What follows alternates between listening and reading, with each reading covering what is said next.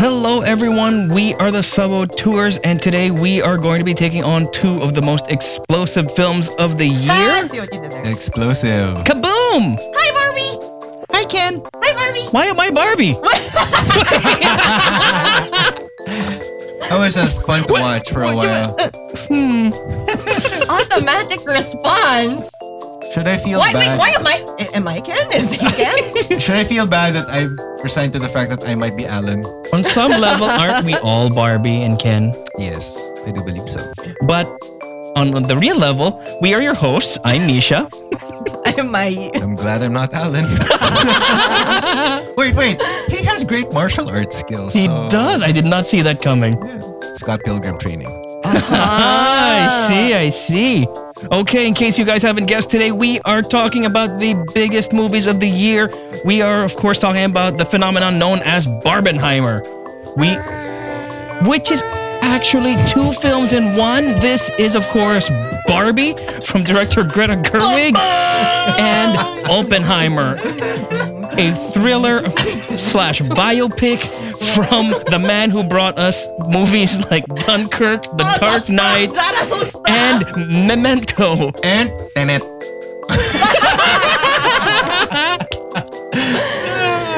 So let's get into it. Did you mention Greta Gerwig already? Yes, I did. Lady Bird! I think you're on the second time. That was a great callback though. It kind of was. Like I was laughing. Okay, we'll get into it. Sorry. Okay. Roll the music.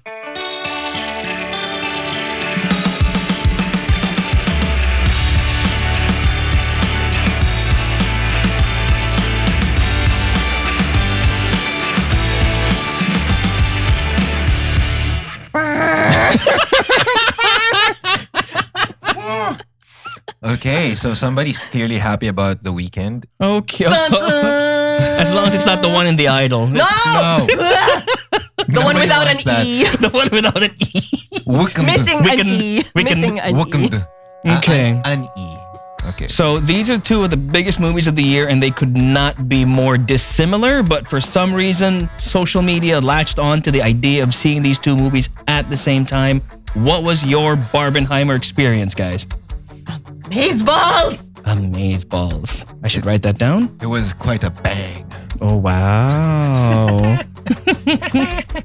It's fantastic. Yes, it was. You gotta do the thing. Wait, you said it's fantastic. Fine. I was expecting you to go, come on, Barbie, let's go party. No, but you'd have so you can dress my hair and then the come on, Barbie, let's go party comes after that. Yeah. So I've been seeing cinemas for the past week. They've just been absolutely jam-packed with people in pink outfits going into both movies. Mm-hmm. And the reactions have been amazing. Yes. What was it like for you? What order did you watch them in, Mai? I watched them both on the same day. Mm-hmm. And I think I felt like it was a big reward for me because it came out during my birthday week. Oh, nice! Happy birthday! It's not my birthday anymore, but We when take it back! was out. When it was out, yes, obviously it was around my birthday. So I was so excited for months on end knowing that it would come out on the same day. Mm-hmm. Much less like the day before my birthday. So it's like, yes, this is how I'm celebrating. This is the perfect way to celebrate. So I was so excited. And nothing was gonna stop me. Not even my age. But yeah, I had a plan B. Like, okay, if ever I get too tired, since I wanted to start with Oppenheimer, and that's how the internet recommended it. Right, Oppenheimer right. first in the morning, and then you have a fun brunch to talk about it, and then watch Barbie afterwards. I like the fun brunch part. Yes, because you need to decompress after Absolutely. Oppenheimer, obviously.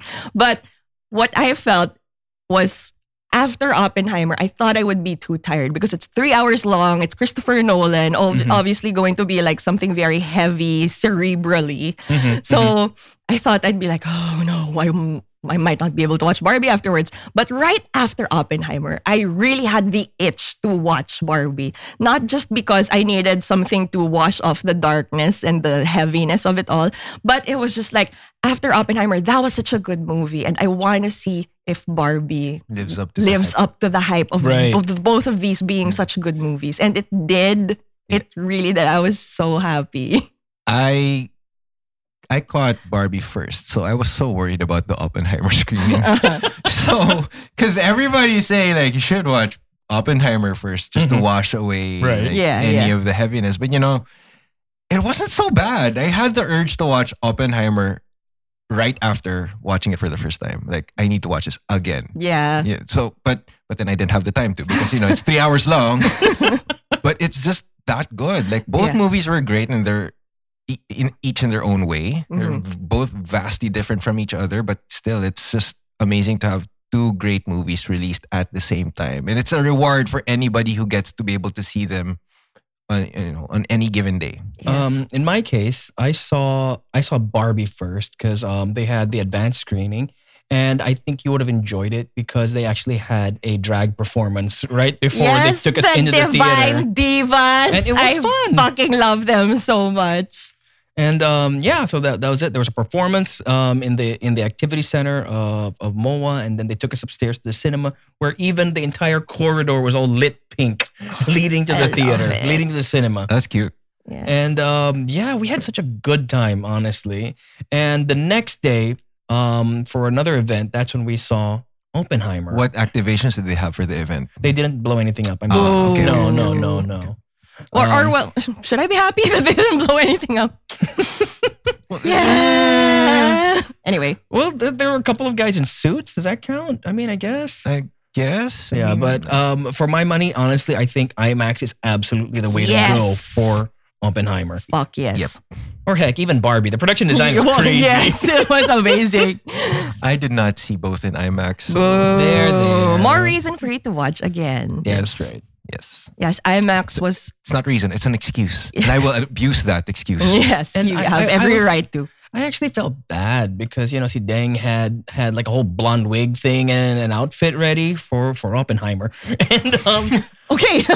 yeah, but traffic was just really bad, and Grab wasn't cooperating, so yeah, that sucked really Oh. that she didn't make it. But it was just such a powerful experience. Both of these films, Yes. honestly, in completely different ways. Mhm. Anjo's right. They have nothing to do with each other. Nothing. Absolutely nothing. But they make such good counter programming to each other. It's such a Yes. good double build if I you put them know. together that I kind of want to see them both in the same day. It was so rewarding. I felt like so fulfilled. Like the part of me that really loves movies just was my soul was full and fulfilled and so happy. She was so happy she's just mispronouncing words. I know it's just like it's not connecting in my brain anymore, but it's just my heart felt so full. It's perfect because it's not overwhelming. No. Both experiences were not overwhelming. Mhm, Like it's mhm. not like some people would be so overwhelmed with Memento. Yeah.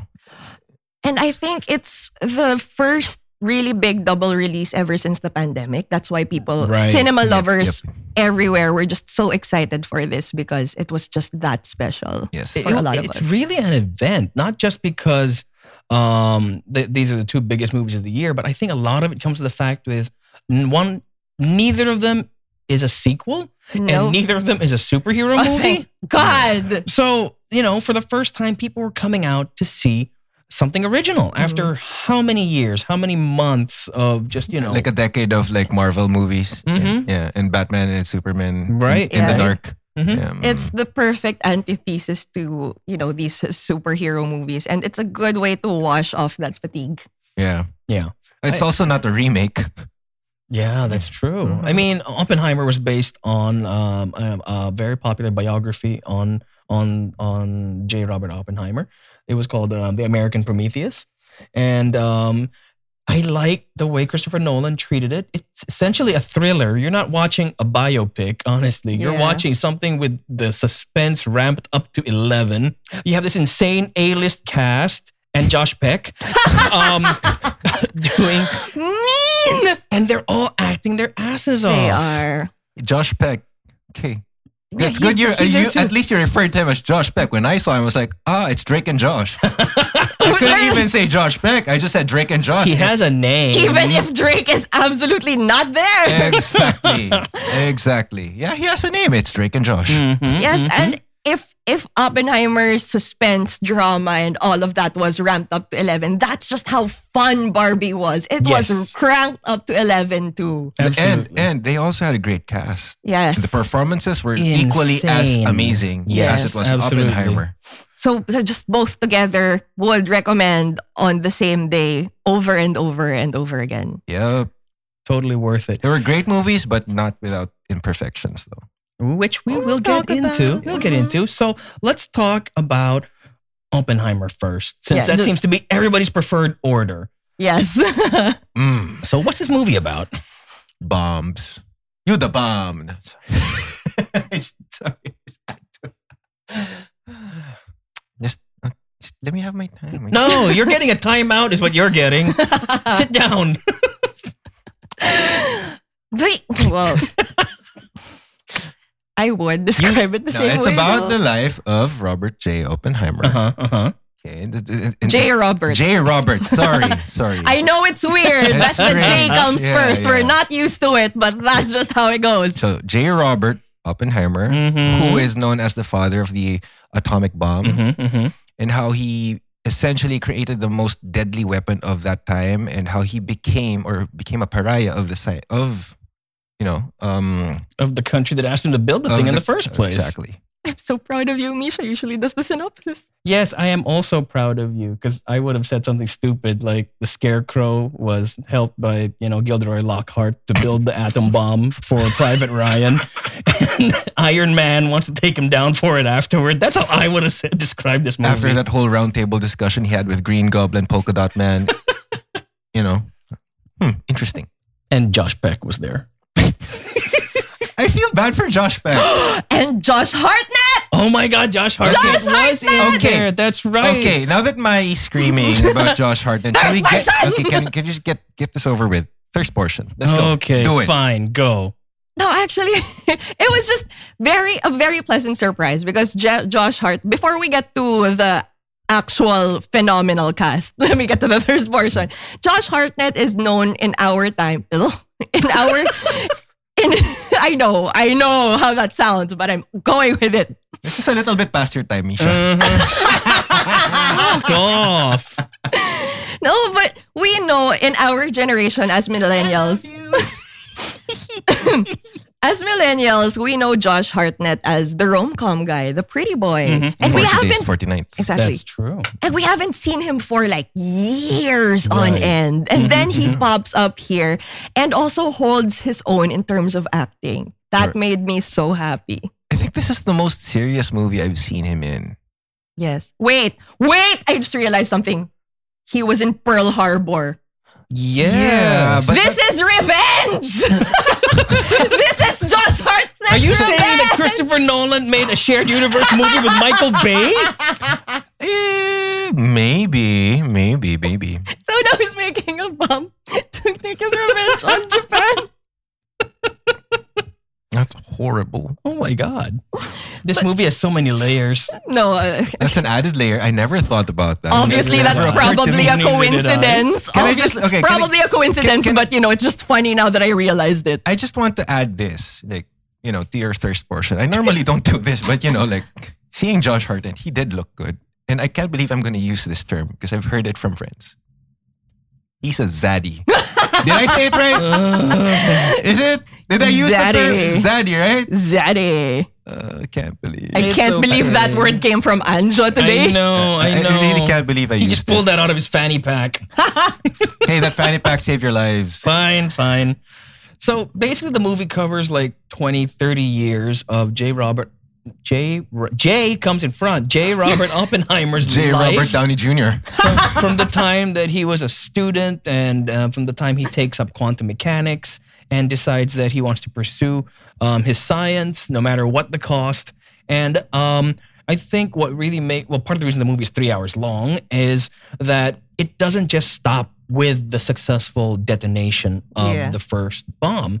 It continues with all the consequences and the toll that building this weapon of death did to the guy's soul. And I think that's what I appreciate about it, that it's not just this USA nonsense. This is really a deep dive, a character study about a guy who essentially, had to live with what he'd built. Mm-hmm. It's a good question of morality. It's something that this movie was able to pull off better than Mission Impossible. That's true. For reference, they can catch the last episode. Wow. Oh, segue. Okay, so what this made me feel during the beginning of the movie is like, I am so stupid. I am such a dummy. No, because these are scientists. These are geniuses, physicists, scientists, and all the ists. And all the smart people because they're, making this scientific marvel. But at the end of the movie, I felt like at least I know I have my heart in the right place for knowing the consequences and all the lives lost. And feeling bad made me at least feel like, I have a moral high ground. Yes. At least, di naman moral high ground, but then at least I know that the devastation this brought, and I felt every single core in my core that this was such a dark moment for humanity. I think that's just a testament to how good a storyteller Christopher Nolan is that even with all these political and scientific jargon, he was able to tell a story very clearly about the consequences and able to question the morality of the characters and the audience members to question the morality of who holds too much power, who should be feeling worse, if it's the creator or if it's the hand that pulls the trigger, right? So it's a really good question to discuss. But I think that if a movie allows a certain dialogue to be discussed afterwards, it makes for a great movie.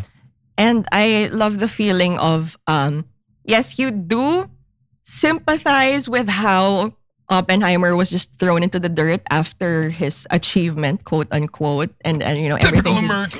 I know, but they just like kicked him out in the dirt. But at the same time, you don't know if you should feel bad or not because he still created a monster. That is true, and that is still haunting everybody today. Exactly. Because he was hoping, or he was delusional enough to think that his government would use this weapon as an instrument for peace. Instead, he pretty much kicked off the Cold War, where all the world powers were in a race to build bigger and better bombs. Yeah. Which they did. They did, pretty much. The hydrogen bomb came after, and they have the Tsar bomb. It's like a domino effect that he never expected, but also at the same time, he should have considered.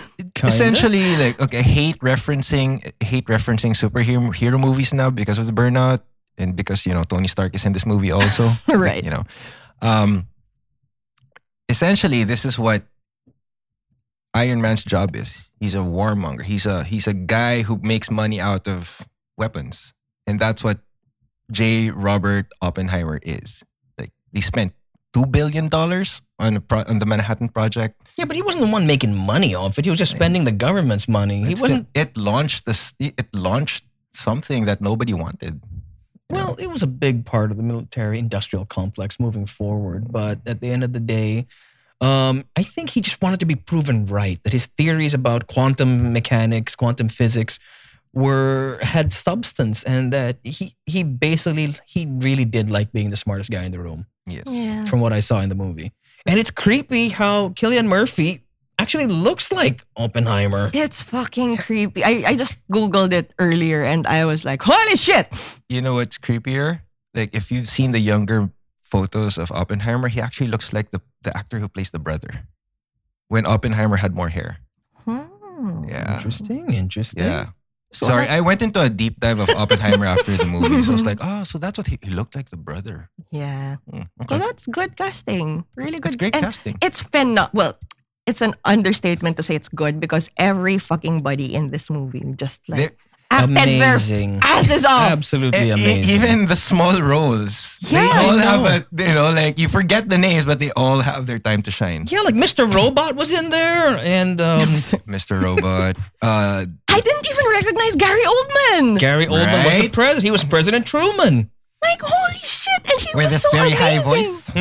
It's like, And that one moment when he just turns to Oppenheimer and says, nobody's going to remember who made the bomb. They're going to remember who dropped it. I That's liked what he me. said when Oppenheimer left. Like when he said, get that I'm never going to see that crybaby out of yours. But yeah. Something to that extent. Yeah, I was like, fuck. Like, wow. Damn, that switch from, being, haha, congratulations. He's a politician. You did us proud, haha. And then, I like how he taunted him with that whole, like wipe your hands clean off. He took off his handkerchief. You know, he gave him the handkerchief. Wipe your hands clean. Yeah. You weren't the one who pulled the trigger.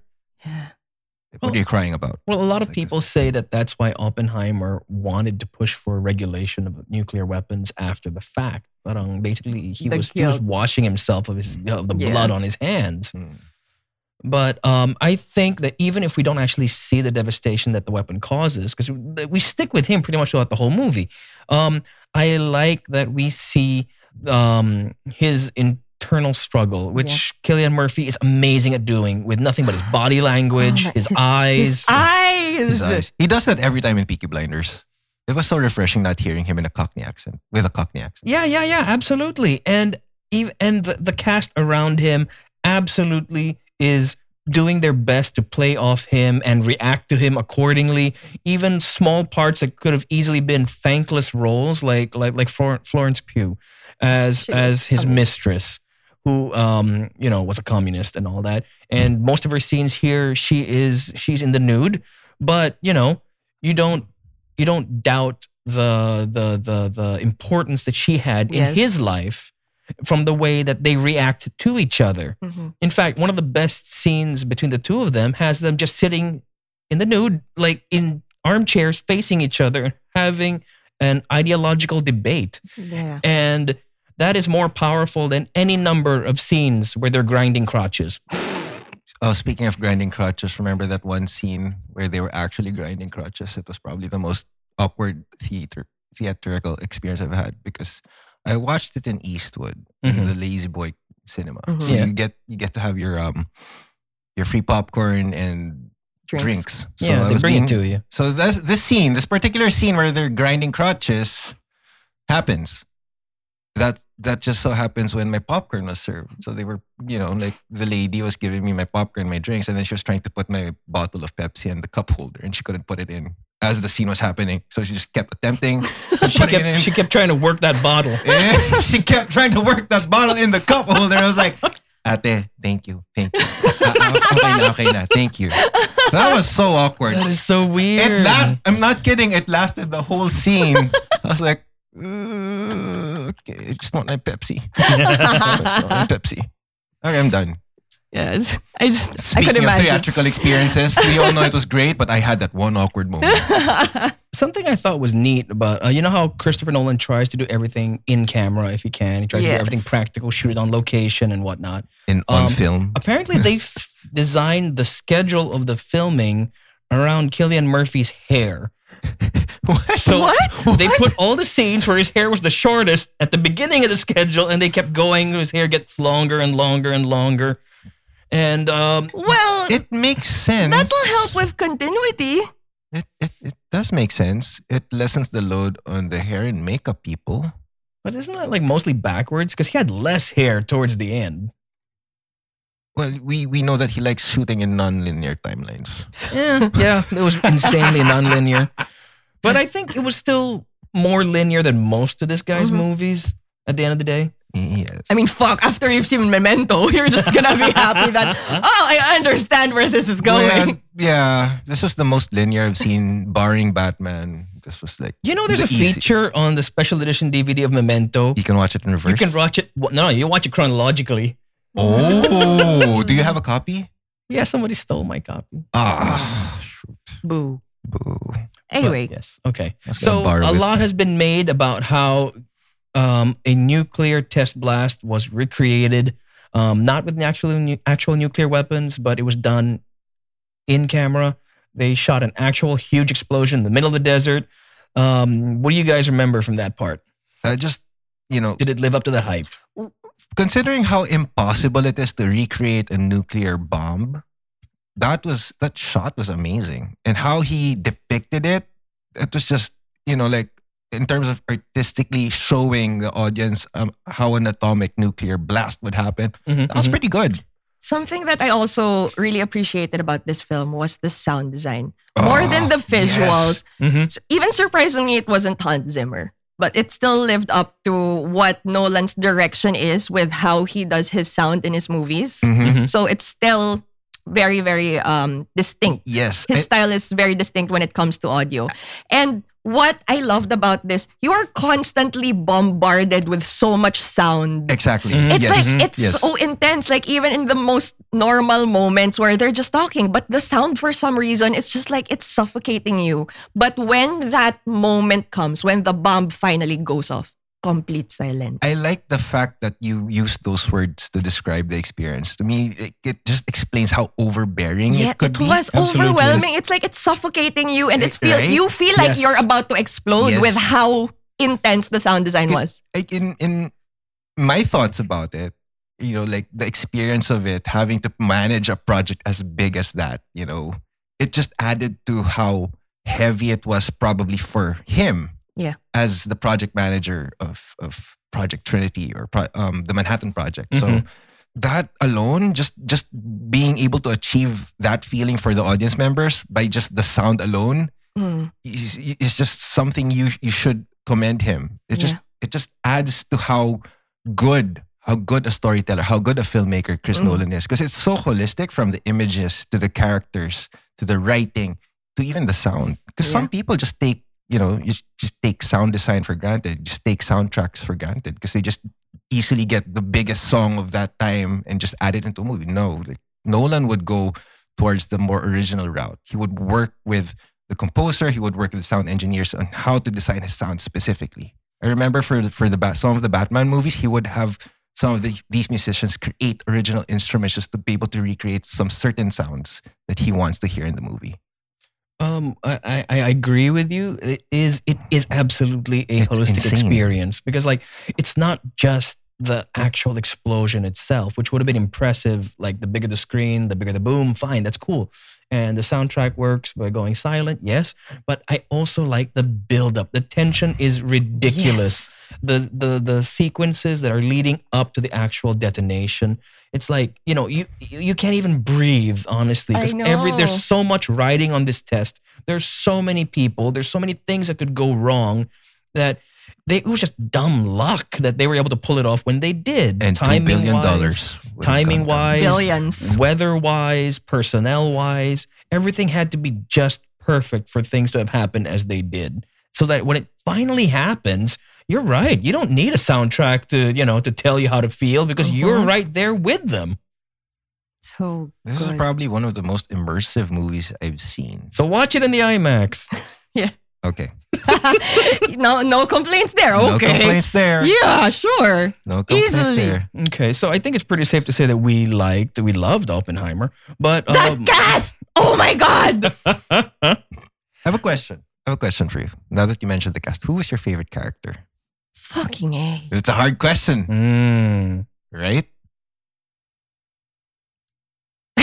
Wow. Silence, just like the explosions.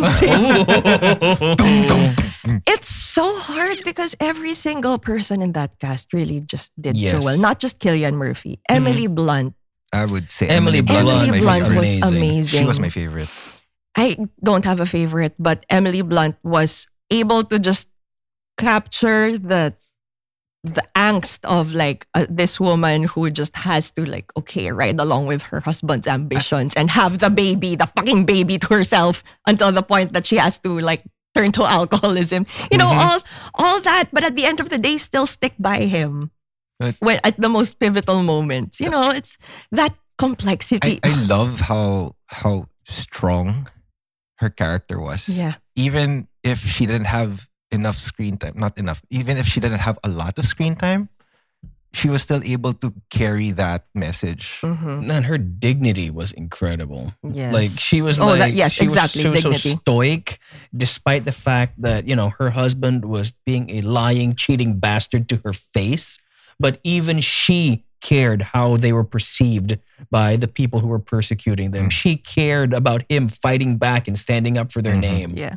So And even with that visual of her like trying to being on his side, but still envisioning him with his Oh, yeah. mistress. Oh, that was horrible. That intense that scene was with Florence horrible. Pugh. that like she's still haunted by that. Yes. Man, that was heavy stuff. Yeah. So, I like that one part where she finally gave her testimony. That for me was her one big Yes. scene when she was just She was just like, fuck you. she was manhandling the lawyer. It was like that was so much fun to watch.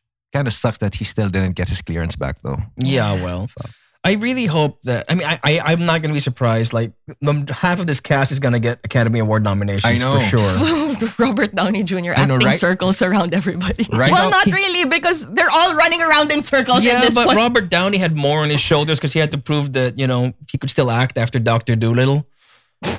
And Iron Man, I guess. Yeah, well, Iron Man, sure, but the problem with Iron Man is he was basically the same character for like a decade and a half. Yeah. So he really had a lot to prove, and he's an incredible bad guy in this one. Oh my God. He wasn't so bad at first, and then you realize you get into the thick of the movie, and then you see how bad of a character he was. Like, Again, you I will mean- hate him. Look, How he's like- driven by his ego. Like Truman, he's a politician. That's what they do. And I love his interview where he was like, okay, what's your takeaway from this movie? And surprisingly, it was a very feminist day for me because like it was even Oppenheimer being like so many men, like so much testosterone. But Robert Downey Jr. himself in an interview said, oh, I learned that, we should be a matriarchy because men fuck everything up.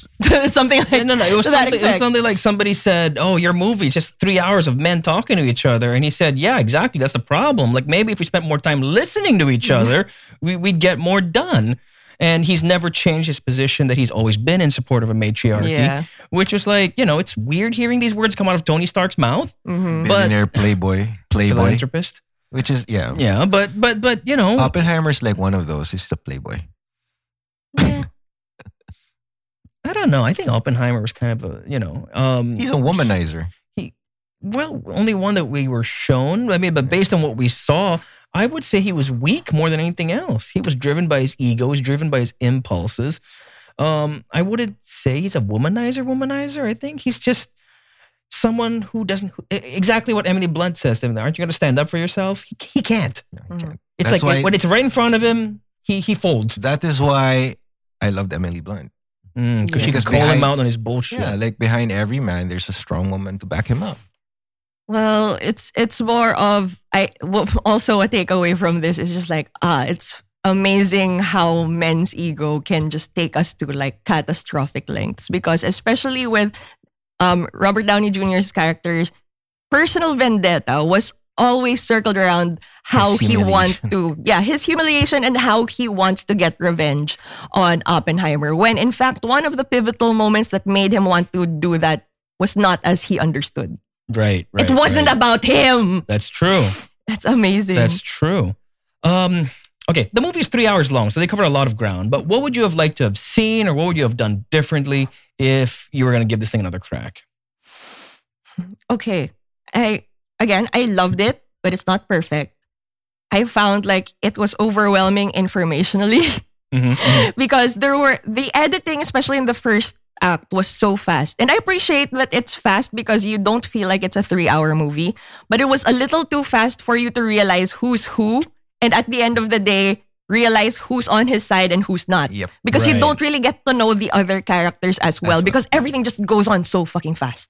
I understand that. I Yeah. understand where you're coming from. Yeah, 'cause it's Act like- 1 was a bit confusing Yeah. to me. Like I couldn't understand the whole Communist Party thing in context to the whole story until like the later part of the second Yeah. half. Right. I was like, ah. And there's just so many people involved. Like, who's that again? Who's that again? You just know them by their faces, but like you never really get to understand what their character You names either- actually are. You either know them by their faces or their accents. It's Hungarian dude. It's British dude. It's Bernard from the Santa Claus. It's Casey Affleck for one scene. Oh, yeah, right. That's Rami Malek. I know. So many random people who's like, wow, you are kind of overqualified for this role, but okay, you milked it. Mm-hmm. How about you, Adjo? Anything you would I would have the same. I would have the same sentiments? sentiments as you did. Yeah. Well, for me personally, this is the first time that I can recall where Christopher Nolan actually took the time to put a sex scene into one of his movies. Mhm. And I think it's just unfortunate that it's a sex position scene. It's like in Game of Thrones where people are trading narrative information while inexplicably naked for no reason. And in this case, it felt somewhat exploitative to have these two people going at it and they decide to bust out the quote that Oppenheimer is most associated with about becoming death, the destroyer of worlds, which is taken from Sanskrit scripture. So I understand why the Indian audience was massively offended by this. I get it. I get it. Because that's their scripture. It absolutely is. And it's in a scene where people are bumping uglies. I am sorry. I could not fully absorb what was happening there because, again, Pepsi. And that woman was working your bottle. Yes. That was just so awkward. I really couldn't pay attention. So it's a good thing you stepped in before I made a mess. Oh my God. Jesus Christ. But yeah, I love a good sex scene as much as anybody, but I just thought it was kind of out of place the way they just threw the quote in there as a justification for it. Yeah. Because the way they've already established that he's a fan of West Asian literature. And we didn't need him to open the book and to actually read it aloud, while she's straddling him, because he says the whole same damn thing later on when the test goes off anyway. They could have said it after when they were, done and getting to know each other. Or, it's just very strange pillow talk. Yes. That is exactly what it was. Very strange pillow talk. One more thing. I think this is mainly because of my prior knowledge of Christopher Nolan and my expectations. But we're always gonna attach him to his former projects that were larger than life. We have how they mounted Inception and how much of a visual feast it was, and all his other films that came after. Right. But in this one pivotal scene where you find Oppenheimer at his peak of maybe realizing his guilt and what happened, right? That scene where it could have been so big. Because this is where he realized he's talking to the crowd of Los Alamos and saying, okay, it was a success. I wish we used it on the Germans, blah, blah, blah, blah, blah. It was his proud moment. This is the culminating celebratory moment for this. But then this is where he feels the guilt. And he has visions of people, exploding or the actual repercussions of people dying. But you only see the crowd suddenly disappearing. You only see one person with their face melting off, and you only see him step on this ashy corpse. And I felt like this was such an important moment, and knowing Nolan, he could have gone so much bigger with this. I agree. Now that you've pointed it out, I agree. If this guy was able to turn summer Chicago into winter Chicago while the whole Batman police versus Bane's army thing happened, he was able to Jamiroquai things. Exactly. Okay, that's nice. That's now a thing. Jamiroquai things. Okay. You're dating yourself. Okay. We will use that. We will use Jamiroquai things. So I firmly believe 90s kids, you know the reference. So I firmly believe that Nolan with Jamiroquai things could have done so much more. Yeah, but I agree. You know how important that moment is. And I was right after, I was I felt the heaviness because of the speech, but that's it. But it, it would have been more visually striking, yes, if we saw charred cities and melting bodies and all that stuff. I don't think Mai was going to refer to charred cities. I think she was going for more of the execution. It's more of, I don't know. If he's the more human aspect, just seeing the crowd, right, being melted by this device that he created, because that would have weighed more if he saw it in the people he was seeing at that time. I understand, but I'm also thinking that it's more effective and it's scarier if it is just this overbearing shadow on everything. Even with the explosion, the test blast, they never show the whole thing. Mm-hmm. They only show it in sections just to get across the idea of how ridiculously huge this thing is. Also because they couldn't do a real mushroom cloud. But but we should have gotten Super Mario then. Oh my God. No. I'm just saying that I think it's more effective, just the suggestion of it, rather than going all in nightmare fuel. Or either go all out nightmare or go dark, like what you mentioned. But this was in between. Right. Pseudo happy. So he should have chosen one. Yeah, choose one. Yeah, okay, that makes sense. Yeah. That's my opinion on. Yeah, so you put it in a good way. So it's either you go all out with, we know he can, or he can pull back and Yes. would still be effective. But Right. Guys, naubos yung budget sa explosives. Alright?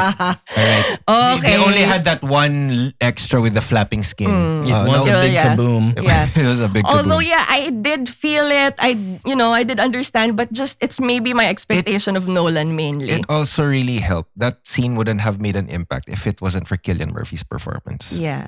Yeah. That whole, it was just really a close up of his face.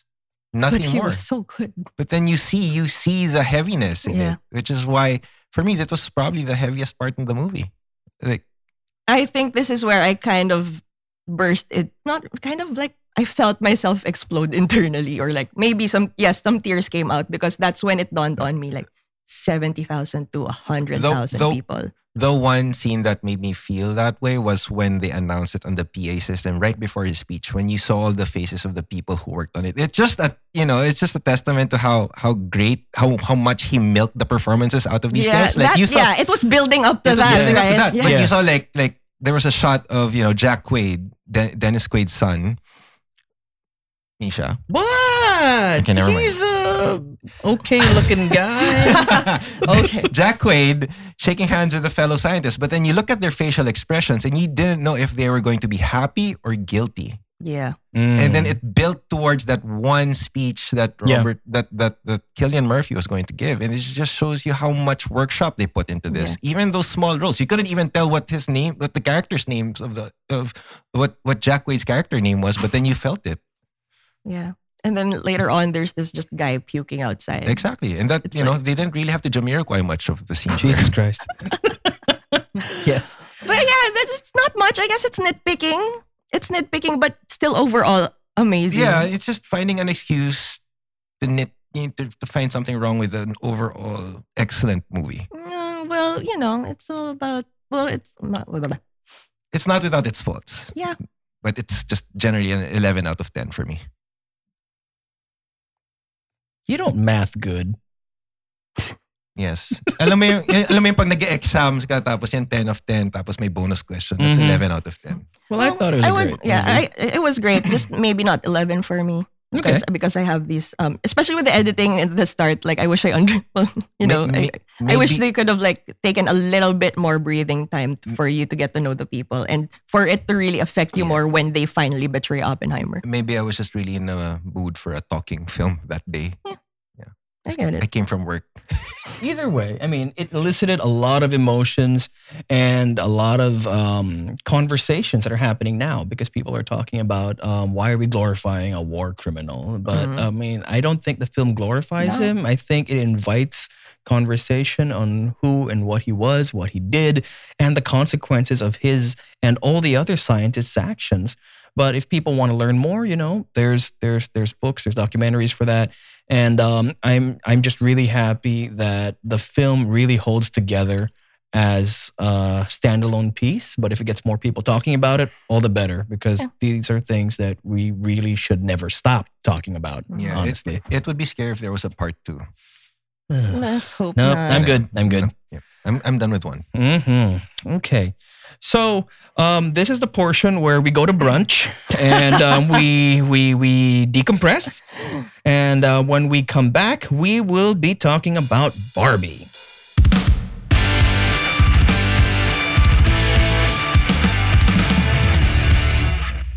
That was a good brunch, wasn't it?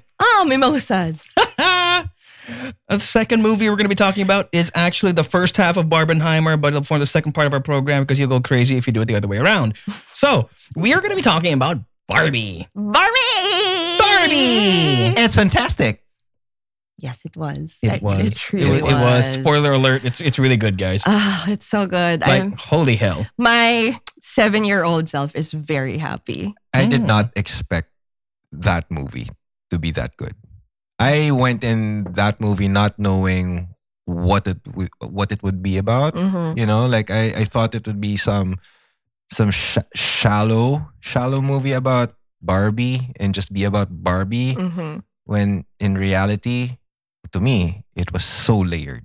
Yeah. And Yeah, for sure. well, So layered. I never thought it would be shallow because I knew it was Greta Gerwig. And it's not. That was why I was so surprised because Greta Gerwig and Barbie.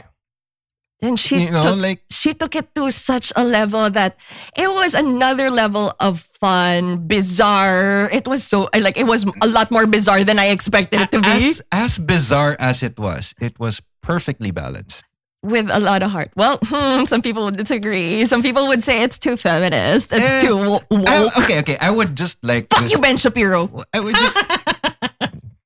just like to pose this question though. Why is it that people need to be especially like toxic masculine men would be so insecure about a movie or the brand Barbie itself when it was specifically designed for girls? So why would you be so insecure about? The whole. No. That's the whole. Isn't that the whole concept of like toxic masculinity, the patriarchy, and all that? You just assume that everything was for you.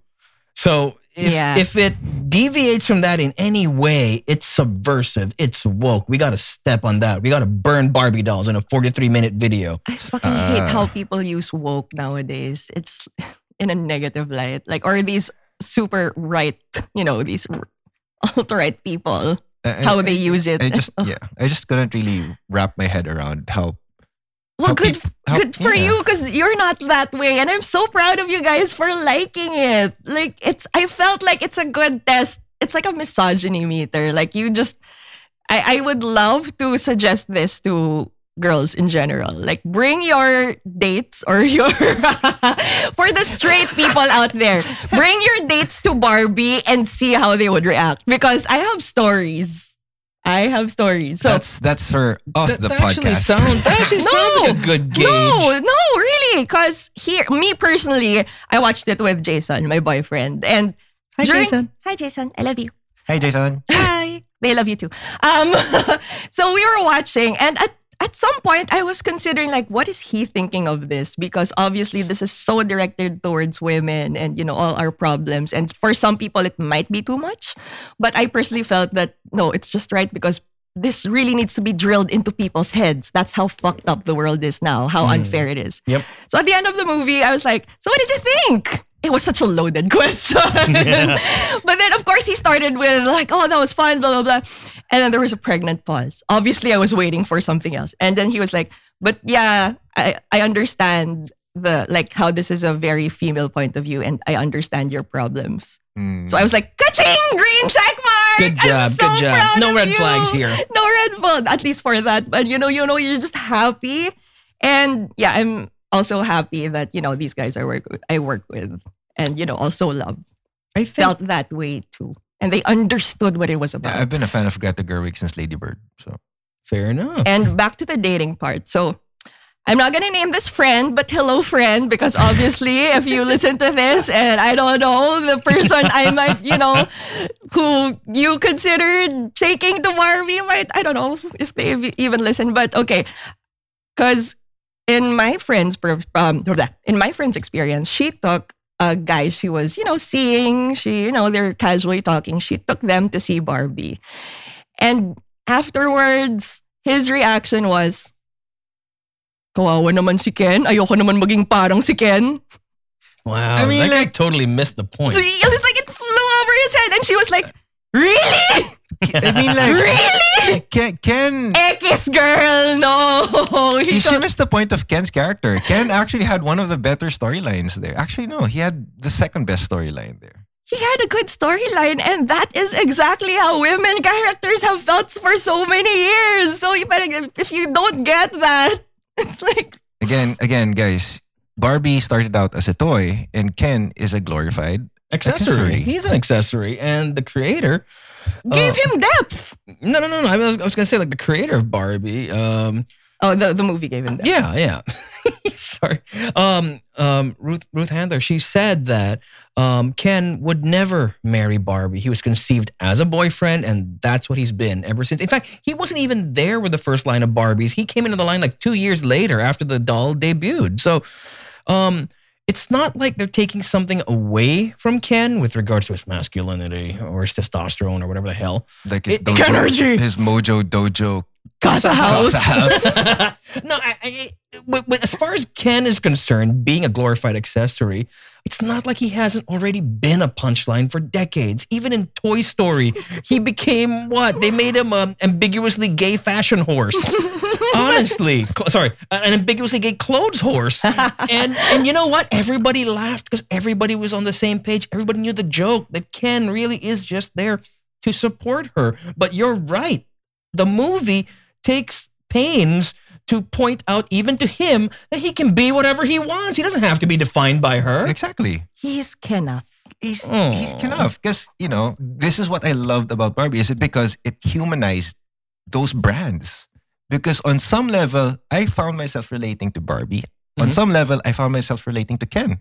Right. So it really will take you to the human aspect of the characters, and not because they're made for girls. This guy is supposed to be this Ken is supposed to be a man. It's not because of that. It's because there are certain things that you can relate to down to the human aspect of it. Absolutely. And I don't think any of it was coming from a place of hate, honestly. Yeah. Because this movie takes into account every major point of view or opinion that people have had about this brand for the past 60 years. And it addresses them head on. Yeah. And it takes all those viewpoints is she a bad role model for women? Is she just an aspiration? Is she an aspirational figure? Is she a role model? Or is she just setting feminism back 10 steps? Right? And even to the point of including the Barbie girl song from Aqua. No, really. Mattel sued the record label 25 years ago for making that song because the lyrics are really, racy. They're really racy. Which one? But I mean, come on, you literally have to undress Barbie to change her clothes. Fair. That's the point of it. Fair. I mean, you really have to undress in general to change clothes. Anything, anyone. Yeah, but there's a line where they call her a bimbo, which Right. But the point is, the movie acknowledges all of that. Yeah. And it shows that yes, there are these different points of view, but at the end of the day, it's up to you to own your narrative and do what you want with your story. And that's what I like. They included the Barbie girl song, but they redid the lyrics. So it's empowering. It's not demeaning. They showed Ken as going off the deep end with trying to establish his own life and character. But they made it clear at the end, you can be whatever you want, dude. Which is why I thought they humanized the characters. Fantastic. Because in any relationship to work, you have to find yourself before. Right. You're not supposed to lose yourself because of your partner. And that's what I thought about why Ken's story was great. Because he found it in himself to love himself before he would, progress to a relationship. That's what's important, is self-love, which is why I like the message of Ken's story. And I love that Barbie herself, she starts out as Margot Robbie's Barbie specifically. She starts out as a stereotypical model, but later on she decides that she wants to be more, that she wants to do something with herself to the point of leaving behind the safety and comfort of Barbie land and seeing what the real world is about. And Birkenstocks. I want pink Birkenstocks, just saying. They are more comfortable than heels. I know. And it's okay if at first her character was so scared of, being imperfect because she is supposed to be the perfect Barbie. Right. And then she suddenly has flat feet. And then suddenly she has cellulite. These are things that, generally women can be insecure about. But then later on, she pushes on and realizes, there are more important things than worrying about cellulite and flat feet. And I think that's the best thing, honestly, about the screenplay by Greta Gerwig and Noah Baumbach, because these are not people who would sign on to something that didn't have something to say, that didn't have substance. Like Gerwig, for example, she has made her name directing films, coming of age films for women, and in this case, it's Barbie who's coming of age. Yeah, I love it. But as much as I love Lady Bird and Little Women, Noah Baumbach's resume is more ridiculous. All right. Okay? Because this is the man, of course, he wrote, fuck. Shit. Sayang yung build-up. Oo nga eh. Teka lang ah. You better build it up like that again. Yeah, okay. So this is the man who wrote Marriage Story. Oh! What? What the actual hell, okay? No way. He wrote, he directed, he produced Marriage Story. Shit. He also wrote and directed The Squid and the Whale. He wrote The Life Aquatic with Steve Zissou. No. He did. He absolutely did. No. What? Okay, what else? And he wrote Fantastic Mr. Fox, which is also that's excellent. such an underrated movie. I love Right? that movie. He wrote Underrated. and directed Margot at the Wedding. And this one, I don't know, maybe he needed the paycheck. He wrote Madagascar 3. What? Marriage Story. I The don't Life know. Aquatic. Marriage Story. Madagascar. Okay. Madagascar 3, Europe's okay. Most Wanted. I will now watch Madagascar 3. And I will- look for subtext. I will. He likes to move it. Hey, that was in the first one, right? Yeah. So now I'm curious what Madagascar 3 is like. Yeah. To be honest, yes. Right. So Like, I'm gonna watch Madagascar 3. I know, because like given that resume, there might be something there we can pick up. It's like, Jesus Christ. But since we're talking about Gerwig and Baumbach, Bombach? Mr. Bombastic. With all due apologies to Mr. Bombach, we'll reach out to you to get the proper pronunciation. So Not to compare you to Shaggy either. no. No. But what I think that Gerwig and Baumbach did with the script, with the writing of the story, It's so good. is that they were able to internalize the original vision of Ruth Handler for the brand. They were able to give, like she designed Barbie specifically for her daughter to play with. Other than, like you mentioned that Barbie is supposed to be an aspirational toy. And they were able to bring that out because, they depicted Barbie with different careers. They were able to tell you right off the bat in the first 5 minutes of the movie, she was there for something for little girls to look forward to. So they could be something other than being a mother. Right. Yes. So that alone was brilliant because they were able to translate it and make a complete story out of it, not only for Barbie, but for Ken. Yeah. And going back to that, that making little girls happy. The little girl in me was so happy because like the first few minutes of it, everything about it, the production design, how Barbie would wake up each day, greet her friends, give you this entire showcase of Barbie Land in perfect color, exactly how you imagined it as a little girl.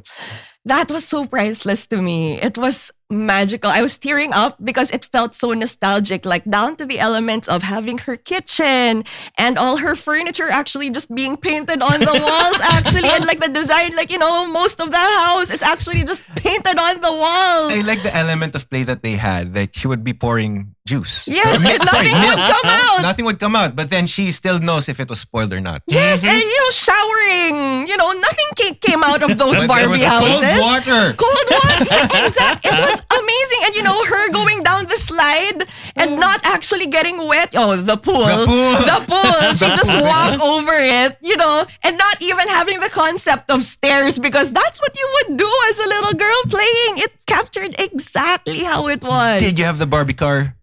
Yeah. You did. Okay. This movie made me realize that my sister had a lot of the dolls. She didn't have a car. No. Yes, she didn't have a car. She only had one playset. She only had the salon. Yeah. So just flashback to our childhood. I had a car. I had a house. I also had a weird Barbie. I think everybody had a weird Barbie. That's what's so great about it. They even acknowledge that, yes, there will be Barbies that you just suddenly want to experiment with. Cut their hair, color their hair with markers, you should see draw on their face. Yeah, you should see my sister who put makeup, quote unquote, on her Barbie. Like and you could see that with Kate McKinnon. She was phenomenal. Yeah, she was a great weird Barbie. She's perfect. I mean, it could have been reductive, right? Because she's known for these quirky, kooky characters. So you could have said, oh, she's weird, so we have to get Kate McKinnon. But she totally owns it. Yes, and she actually The kind of... splits were so... like she would talk with her legs up on the wall. Be like, oh. But we would do that with our Barbies. We'd make them fucking split and flip around with their weird, unevenly cut hair when we thought we could be hairdressers, but obviously we couldn't. I think like the biggest surprise here was what you said earlier, that it's got layers and that it had depth and it humanizes them and all those other things. But a big part of that is that the marketing completely sold a different movie. If you look at the marketing, if you're not paying attention, or even if you are paying attention, it just looks like a pink do-over of the Lego movie. You know, she starts out in her perfect world. Every day is exactly the same. She's Everything always is happy. awesome. Will Ferrell is a corporate bad guy who just wants money. And, you know, at some point she has to contend with the fact that the real world isn't as perfect as it is as in her head. And this movie completely subverts that. It gets you in a false sense of security at the beginning. It gets them to the real world, and then things take an insane left turn. But I was there for every second. Exactly. Like even every single trip to the real world, like how they had to go there, you know, a spaceship, rollerblades. They did those practically, apparently. They really had like a Cute. scrolling background like in the old silent movie days. Yeah, And they had a liked it. treadmill. Yeah. They had people moving scenery like at different parallax That's speeds. adorable. I freaking love that.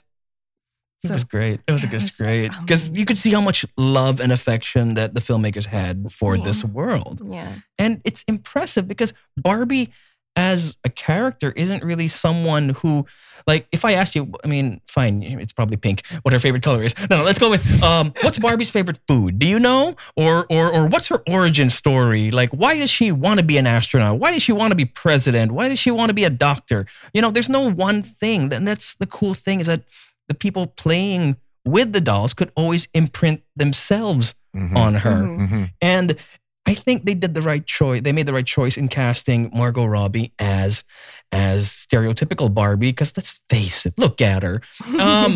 And not for anything, but I think it had more weight in casting someone who was stereotypically, conventionally attractive than Amy Schumer, who originally had the role. I love Amy Schumer, but it wouldn't be in the direction it is now. And I'm very happy with this direction. Same. Had it gone, I don't know, it could have still gone good. I don't wanna, I don't wanna say anything about her not being able to live up to the role, but she just wouldn't play it the same and it would be a totally different story. Yes. I think it would have been probably angstier, more crass than this one. And if already some people are saying that this is too feminist or this is too man-hating, I feel like with Amy Schumer, it would just take it to another level. It would be more, Yeah, in my it opinion. would be more. But Margot Robbie... We don't know. Yeah, but Margot Robbie... Yeah, again, we don't know. But Margot Robbie had this naivete, this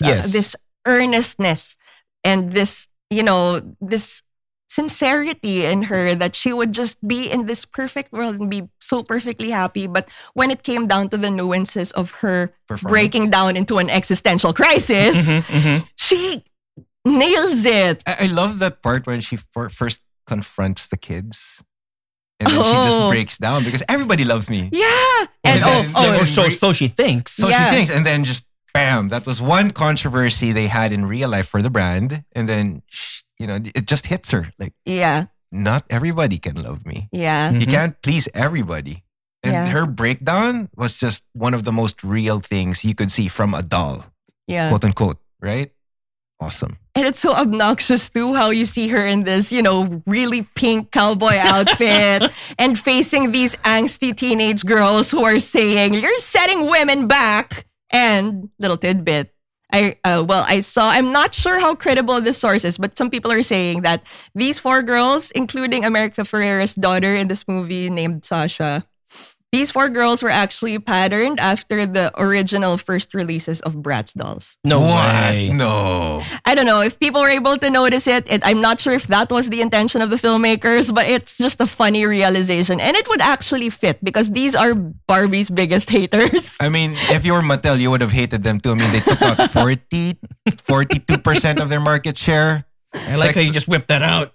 No, sorry, because there's this great documentary series on Netflix, and it's called The Toys That Made Us, and they have an episode on Barbie. Oh, that was I fantastic. suggest you watch it absolutely. after, because you will appreciate the movie more. No, it's true because like I collect toys, right? I mean, well, so do you, but not necessarily Barbies. But I've been telling everyone since that episode of The Toys That Made Us came out, you have to watch it. Even if you've never touched a Barbie doll in your life, you don't have any interest, you have to watch it just for the sheer the story of the history of this doll is just so incredibly It's rich. colorful. It's really rich. You have to watch it to believe it, honestly. Alright. And I like the fact that they even pointed out in the movie that Ruth Handler wasn't perfect. She had her scandals.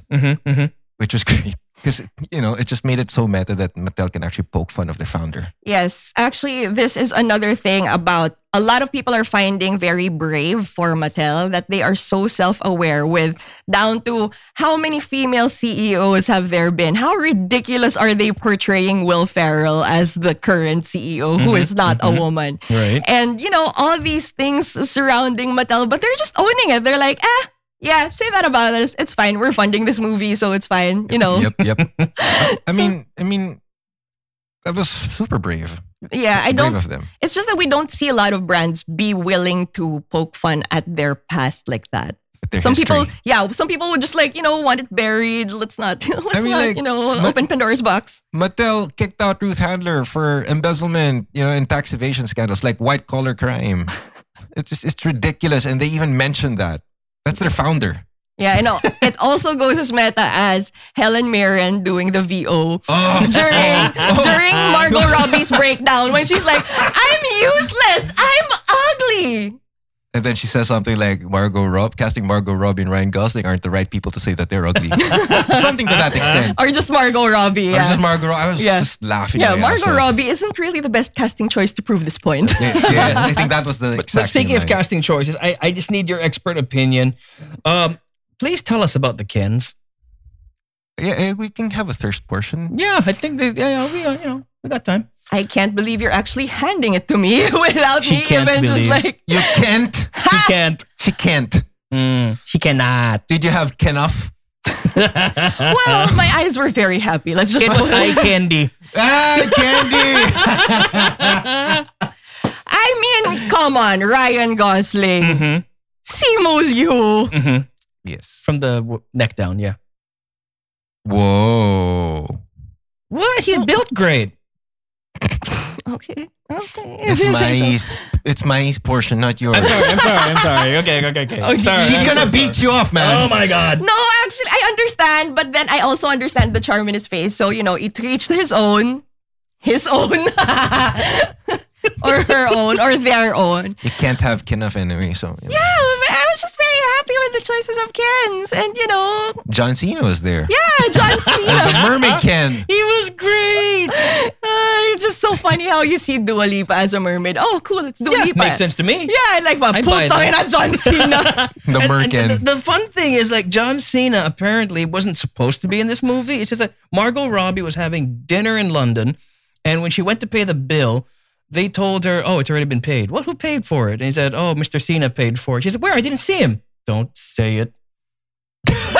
Do not say it. Can we not, please? Let's not go there. So, It's just so funny. Shut up. It's just so funny. It was right there.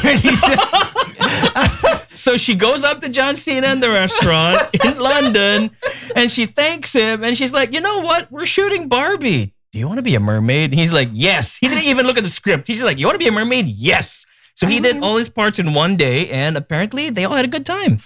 I wouldn't expect anything less from John Cena. This is the guy who's completely fine making fun of himself. Absolutely. And I love him for that. And he just owns it. He's like, yes, I'm Mercat.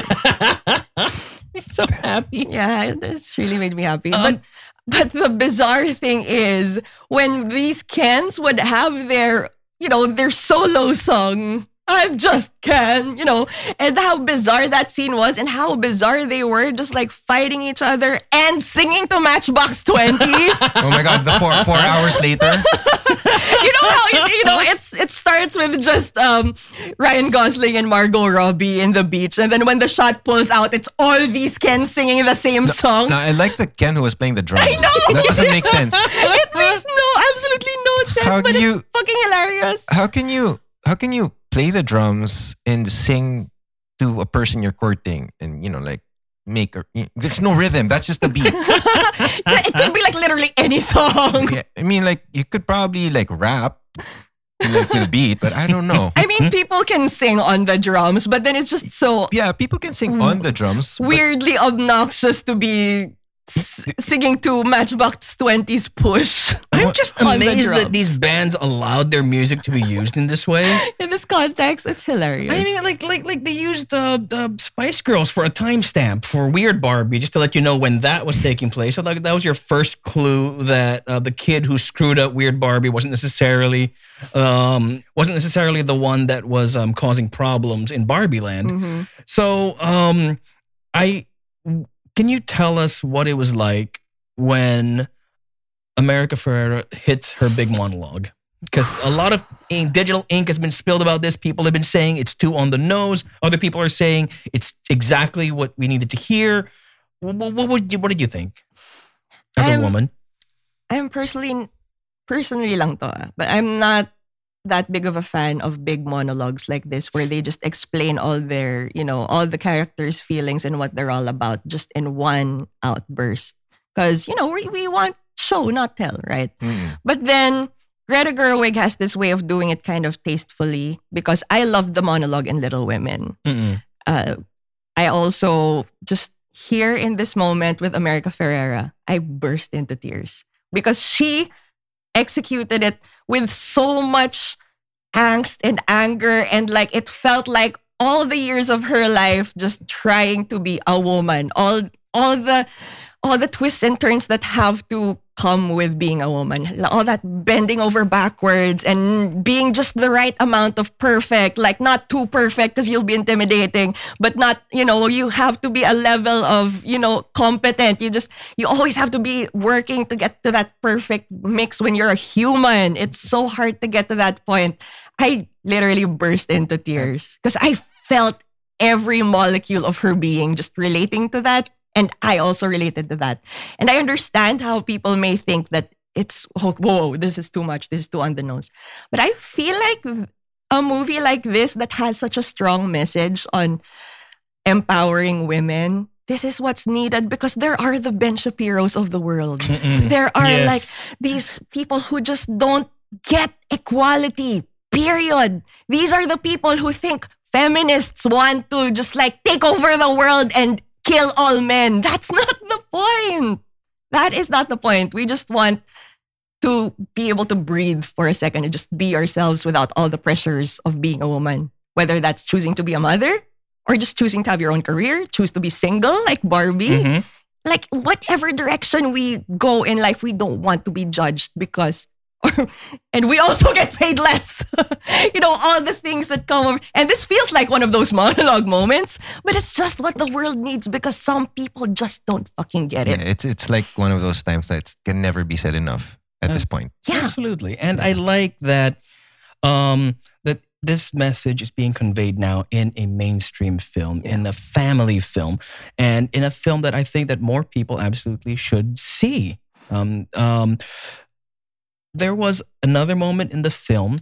This one made CC dang tear up. Actually, was when Margot Robbie sits down with this old woman. Oh yeah, I think that was when my wife cried. Yeah, I cried too. I'm sorry. And she tells the old lady, "But you're beautiful, right?" And Greta Gerwig, Just remembering it, I'm sorry. Greta Gerwig admitted that because this happened during the editing process that, we got a 2-hour movie. We could cut this 90-second scene. No one's going to miss it. It's beautiful. And Gerwig said, it doesn't contribute anything to the narrative, but it contributes to Barbie's growth. And if we don't have this scene in here talking about different kinds of beauty and acceptance and women supporting women, then I don't know what this movie's about if we cut this scene. Exactly. So she left it in, and it was like my favorite moment, honestly. Same. And yes, I agree with you on monologues being exposition dumps and narrative hitting over the head, on the nose, whatever. I liked her performance of the monologue, but I still think this quiet scene has more impact. I like that scene. That scene. That was just beautiful. That was sublime, honestly. It wasn't too long, but it just was the right amount of screen time, and it spoke volumes, in my opinion. Yeah. It addresses the brand's controversies about what the ideal woman should look like. Like if you would look at some of the older toys of Barbie, they would have accessories like books that say how to lose weight, and then at the back it would read "Don't eat."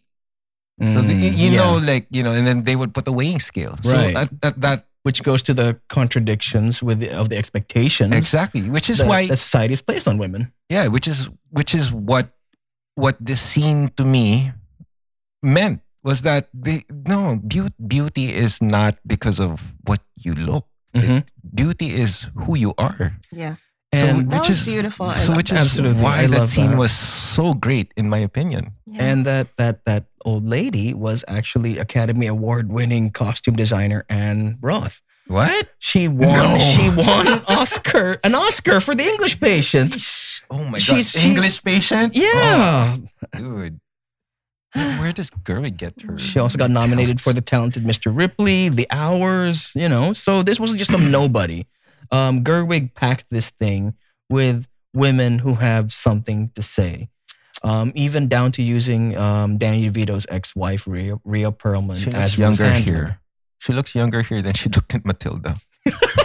What the hell, man? I'm sorry, I just had to say that. But yes, I mean, I think it was a beautiful movie. Mhm. But I'm glad to have both moments because Mm-mm. that moment for, I guess, us who can read into the meaning Right. and also the monologue for people who just need to fucking get it. I agree with you. It had to be. I hate that we live in a society where it has to be spelled out exactly. in that way. Exactly. But the way it was handled was so well. America Ferrera was it was so amazing. good. It's kind of sad that when it comes to guys or men, in general, they're basically divided now into toxic masculinity or Mhm. allies. I'm like, why does it have? Why do we have to have these delineations? Why can't we all just try and be good people and treat people the way you want to be treated? The fact that you have to say ally means that there is still a fight going on. Well, And- it's the reality, and we should just keep pushing until we get to that. And I feel like I also saw this that they're acting out now because they realize that they're being cornered. So I feel like I hope this is just going into that explosion of them finally realizing because we're not backing down anymore. We have these movies to tell you to your face that this is what we're fighting for, and we're not gonna be pushed over like you've done for centuries or for ever since time began. Since time immemorial. Yeah. So safe to say we like this one too. And I'm so happy you guys did. So I appreciate that. No, it was, even without the context or the layers of it, this movie was just freaking fun. Yeah, I love a movie that can entertain you and It has was something to say and teaches you something at the same It time. was just so fucking bizarre, but then it had so much substance. So bizarre. It could have gone so wrong, That's You why. have Scott Pilgrim fighting, Ryan Gosling and Shang-Chi and Scott Pilgrim. I So, already so, said that. so, so Scott Pilgrim can beat Shang-Chi in a fist fight. In a beach off. In a beach off, yes. Oh my God, I just remembered Ryan Gosling trying to surf. That was so dumb, but So it worked. It was so Adorably dumb. good.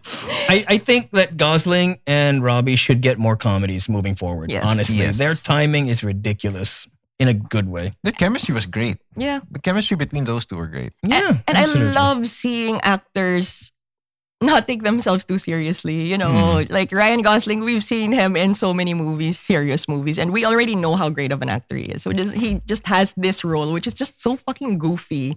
That Too goofy. too goofy, a little bit cringy, but I think that's the effect that you want to get. So yes, all the way, amazing. And it's that bizarre that it might have its flaws of me thinking there are some holes here, but It works. okay, we can get to it. Is it okay? Yeah, go ahead. So what was the point of Will Ferrell and the entire Mattel team going to Barbie Land? It's not. It's like Okay. I don't know. At this point, right? Because Ken is already the villain at Yeah, this point. villain, quote unquote. quote unquote. But we know the antagonist there. Yeah. The antagonist of the movie is Ken and not Will Ferrell. Yeah, but he just went there and then he noticed the chaos, but it could have happened without him. But then it wouldn't. I don't know. I just think it was an excuse to exploit Will Ferrell's comedic skills. I think so too. I mean, we got him, we paid for him. Let's give him something to do. I loved it, but I didn't see the point. I thought it was fucking hilarious, but I think part of it was, or was it an opening for Ruth to come out? Also possible, but I mean, again, Mattel. It wasn't as clear to me, but it was an opportunity for Mattel to say, "We made this movie. We're making fun of our CEO. We can do that." Okay, fair enough. fair enough. But I think also it was like trying to justify that whole thing where you keep waiting for him to do something totally evil because he's Will Ferrell and he's a bad guy in a toy movie, and we saw that already, so we're expecting him. But it just, you're right. By the time that they revealed Ken as the antagonist, he is largely redundant. Which I also have the same feeling about America Ferrera's daughter. Like at some point, she just stops being a factor in this movie. Yeah. After the mom's monologue, you don't need the daughter anymore. Yeah. No, she's just there. Actually, when there was the reveal that it was America Ferrera who was playing with the Barbie, I was like, so what's her role going to be like? I was just about done with her. Being the fourth Bratz doll. I don't know. I don't know. Or maybe well, I get it that maybe she's like learning more about her mom, so she doesn't, she's at this age where you probably hate your parents, but she In this movie, appreciates. clearly she was at that age. Yeah, so this is where you find a newfound appreciation for your mother and Yeah. everything she's been through in her childhood. I guess that's it, but then it wasn't. You don't see that turning point. There's Suddenly no she's catharsis just like, there's at no all. catharsis. No, exactly. with She her. just gets on board when she Yeah. sees what the mom and Barbie are doing. Yeah. No, maybe I guess because what she was fighting for, because she had this little spiel that made Barbie cry. Nobody makes Margot Robbie cry, except her. But anyway, she had this little speech. Maybe at that point in time, maybe she was already in line with her mom. She didn't know that her mom was going through so much or went through so much as an adult. Because Yeah, but it's like we're reaching. You shouldn't have to make excuses for the screenplay.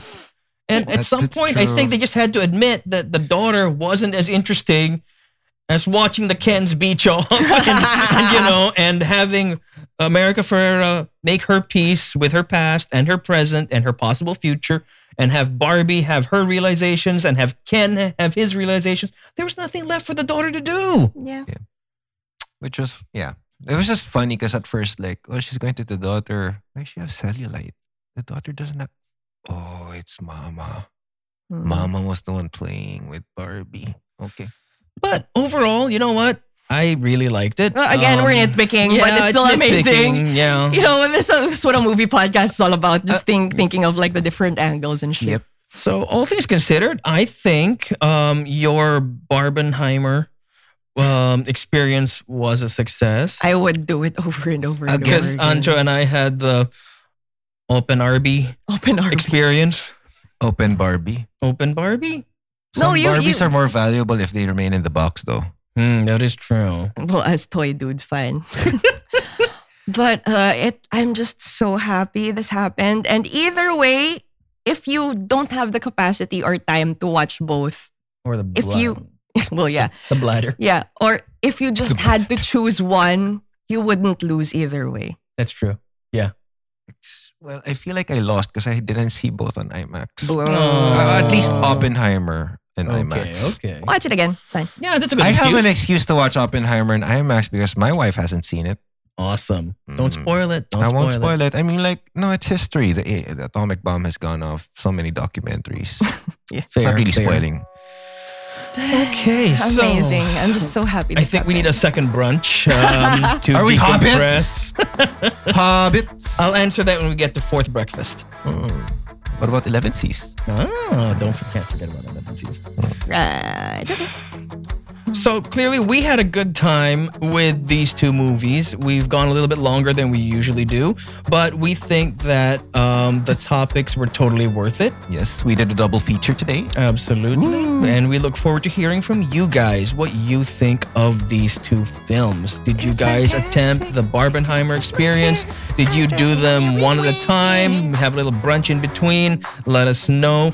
We have a Facebook group, Saboteurs We Like Movies. We also have a Facebook page. Saboteurs Podcast. You can also find us on Instagram and TikTok. And we are always open to hearing what you guys are into, what you guys want to see that is coming up. And also, do you agree with us? Do you not agree with us? Do you think this background music is obnoxious? You have to tell us. It is very obnoxious. Because until then, we don't know. In the meantime, we are your hosts. I'm Misha. I'm Maggie. I'm Angelo. Thank you. Not Alan. Nobody wants to be Alan. Who is Alan? Thank you, Christopher Nolan and Greta Gerwig. This was such a rewarding Michael experience. Cera as himself. Oh my God.